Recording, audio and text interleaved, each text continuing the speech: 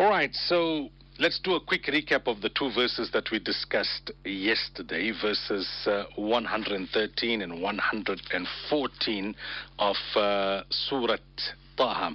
وكذلك أنزلناه قرآنا عربيا وصرفنا فيه من الوعيد لعلهم يتقون أو يحدث لهم ذكرا.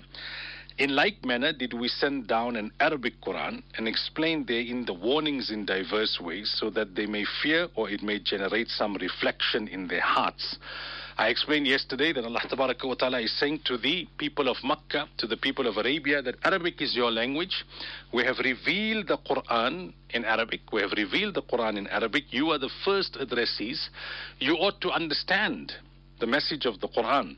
And if you don't want to follow, at least contemplate, because contemplation and reflection gives you a chance to bring yourself to obedience and submission. فَتَعَالَ اللَّهُ الْمَلِكُ الْحَقِّ. Sublimely exalted is Allah. Sublimely exalted is Allah. There is none that is exalted in a sublime manner like Allah is. So there's none worthy of worship besides Allah. وَلَا تَعْجَلْ بِالْقُرْآنِ مِنْ قَبْلِ أَن يُقْضَى إِلَيْكَ وَحْيُهُ. Do not be hasty in receiving the Quran before its revelation is completed to you. I explained yesterday that Nabi Sallallahu Alaihi Wasallam, out of enthusiasm and out of fear that he mustn't forget what Jibreel Alayhi Salatu Wasalam is reciting to him, as Jibreel Alayhi Salatu Wasalam was reciting, he would begin repeating the verses before Jibreel Alayhi Salatu Wasalam had concluded. So in Surah Qiyamah, Allah had said, لا تحرك به لسانك لتعجل به, that do not move your tongue upon its recitation in order to hasten in learning it. Inna alayna jam'ahu wa qur'ana, that we have taken the responsibility of gathering and protecting and preserving the Quran. But Nabi Sallallahu Alaihi Wasallam was human at the end of the day. Perhaps he forgot, or perhaps he got carried away by enthusiasm at the time. So Allah reminded him again, وَلَا تَعْجَلْ بِالْقُرْآنِ مِنْ قَبْلِ أَن يُقْضَى إِلَيْكَ وَحْيُهُ, that do not be hasty in receiving the Quran before its revelation is completed to you. وَقُلْ رَبِّ زِدْنِي عِلْمًا, rather make the dua, oh Allah, increase me in knowledge. Oh my sustainer, increase me in knowledge. So this is a Quranic dua, all types of knowledge. And we know Nabi Sallallahu Alaihi Wasallam was the epitome of knowledge. Then in regards to Nabi Sallallahu Alaihi Wasallam forgetting, Allah says, وَلَقَدْ عَهِدْنَا إِلَىٰ آدَمَ مِنْ قَبْلِ. We have emphasized upon Adam before this, فَنَسِيَ, but he forgot. وَلَمْ نَجِدْ لَهُ عَزْمًا, and we did not find any resolve in him. Meaning he didn't do it intentionally, he forgot. So like how you forgot, you didn't intentionally go against the instruction of Allah not to recite before Jibreel alayhi salatu wasalam had concluded. Adam alayhi salatu wasalam also made a mistake. Now what was the mistake of Adam alayhi salatu wasalam? This now flows into the next ruku 7 of Surah Taha. وَإِذْ قُلْنَا لِلْمَلَائِكَةِ اسْجُدُوا لِآدَمَ فَسَجَدُوا إِلَّا إِبْلِيسَ أَبَى.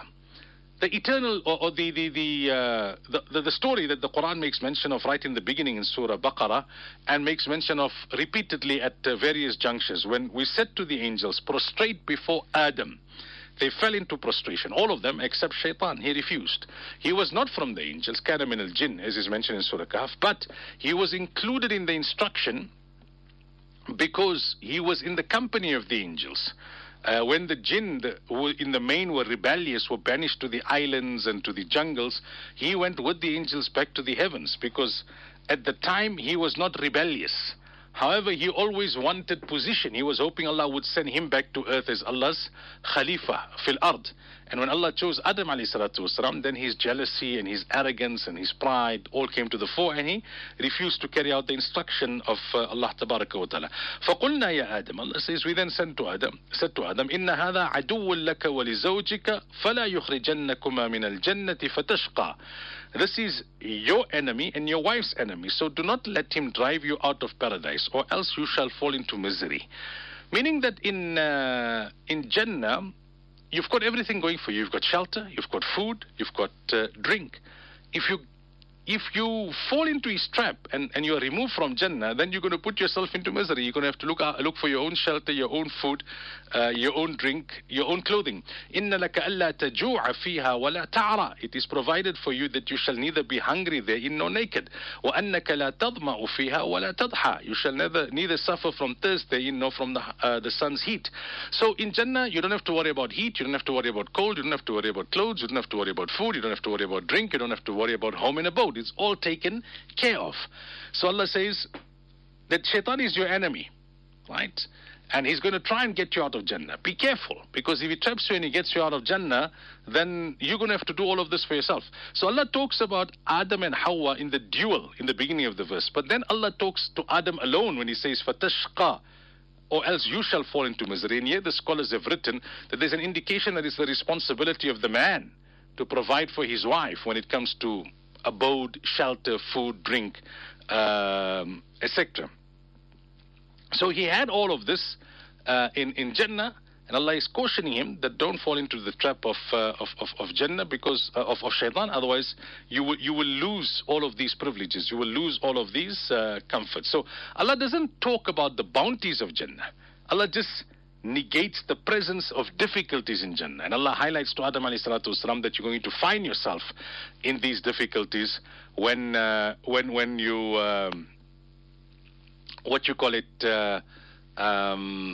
if you get yourself expelled from Jannah by falling into the trap of the devil. فَوَسْوَسَ إِلَيْهِ الشَّيْطَانِ, Satan then whispered to him, saying, قَالَ يَا آدَمُ هَلْ أَدُلُّكَ عَلَى شَجَرَةِ الْخُلْدِ وَمُلْكٍ لَا يَبْلَى. O Adam, shall I show you the tree of eternal life and a kingdom that does not age? He's very cunning, the devil. He knew Adam alayhi salam would not directly violate the command of Allah tabaraka wa ta'ala, so he came at a very sly angle. Adam, you're really fortunate, blessed. Do you not want to live in Jannah for the rest of eternity? You have to eat from a particular tree. فَأَكَلَا مِنْهَا, they both ate from it. فَبَدَتْ لَهُمَا سَوْآتُهُمَا, whereupon their private parts became exposed. وَطَفِقَا يَخْسِفَانِ عَلَيْهِمَا مِنْ وَرَقِ الْجَنَّةِ, they began pasting upon themselves the leaves of paradise.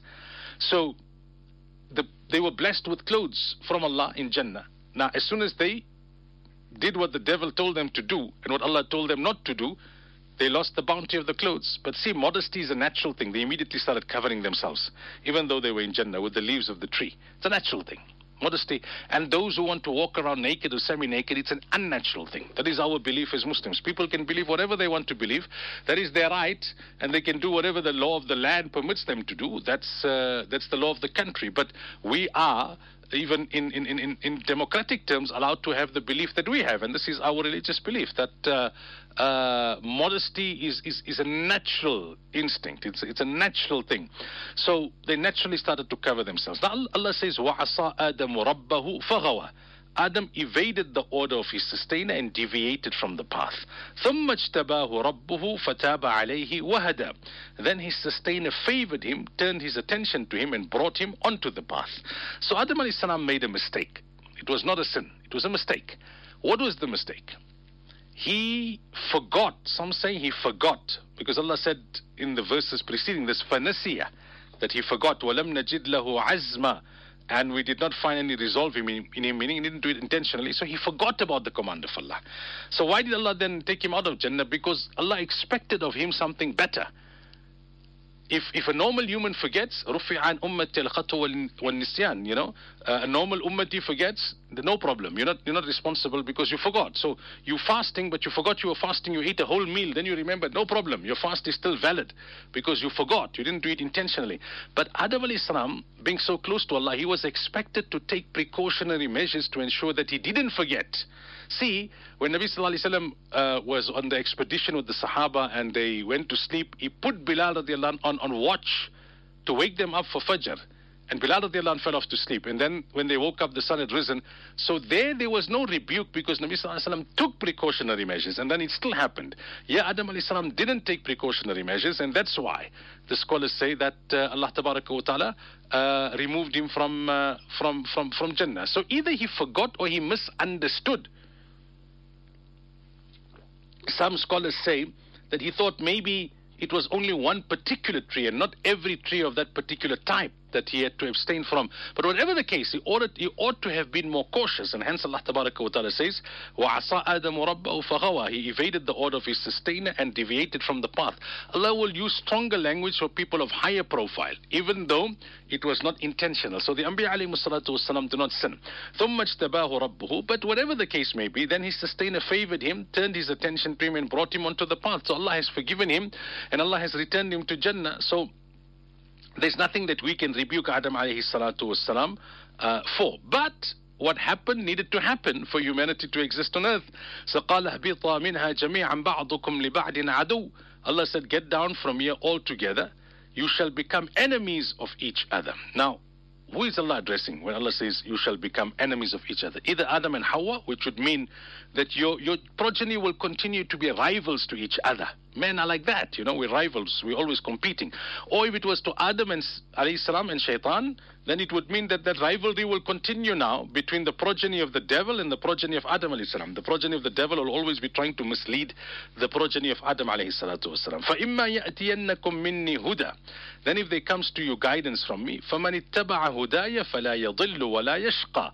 Then he who follows my guidance will neither go astray nor fall into misery. He will neither go astray nor fall into misery. So that's the story in brief. I mean, it has come in Surah Baqarah and it has come in Surah Araf, and we went into more details there. There's a little bit more that we will discuss in terms of Adam alayhi salatu wassalam and this mistake of Adam alayhi salatu wassalam tomorrow, inshallah.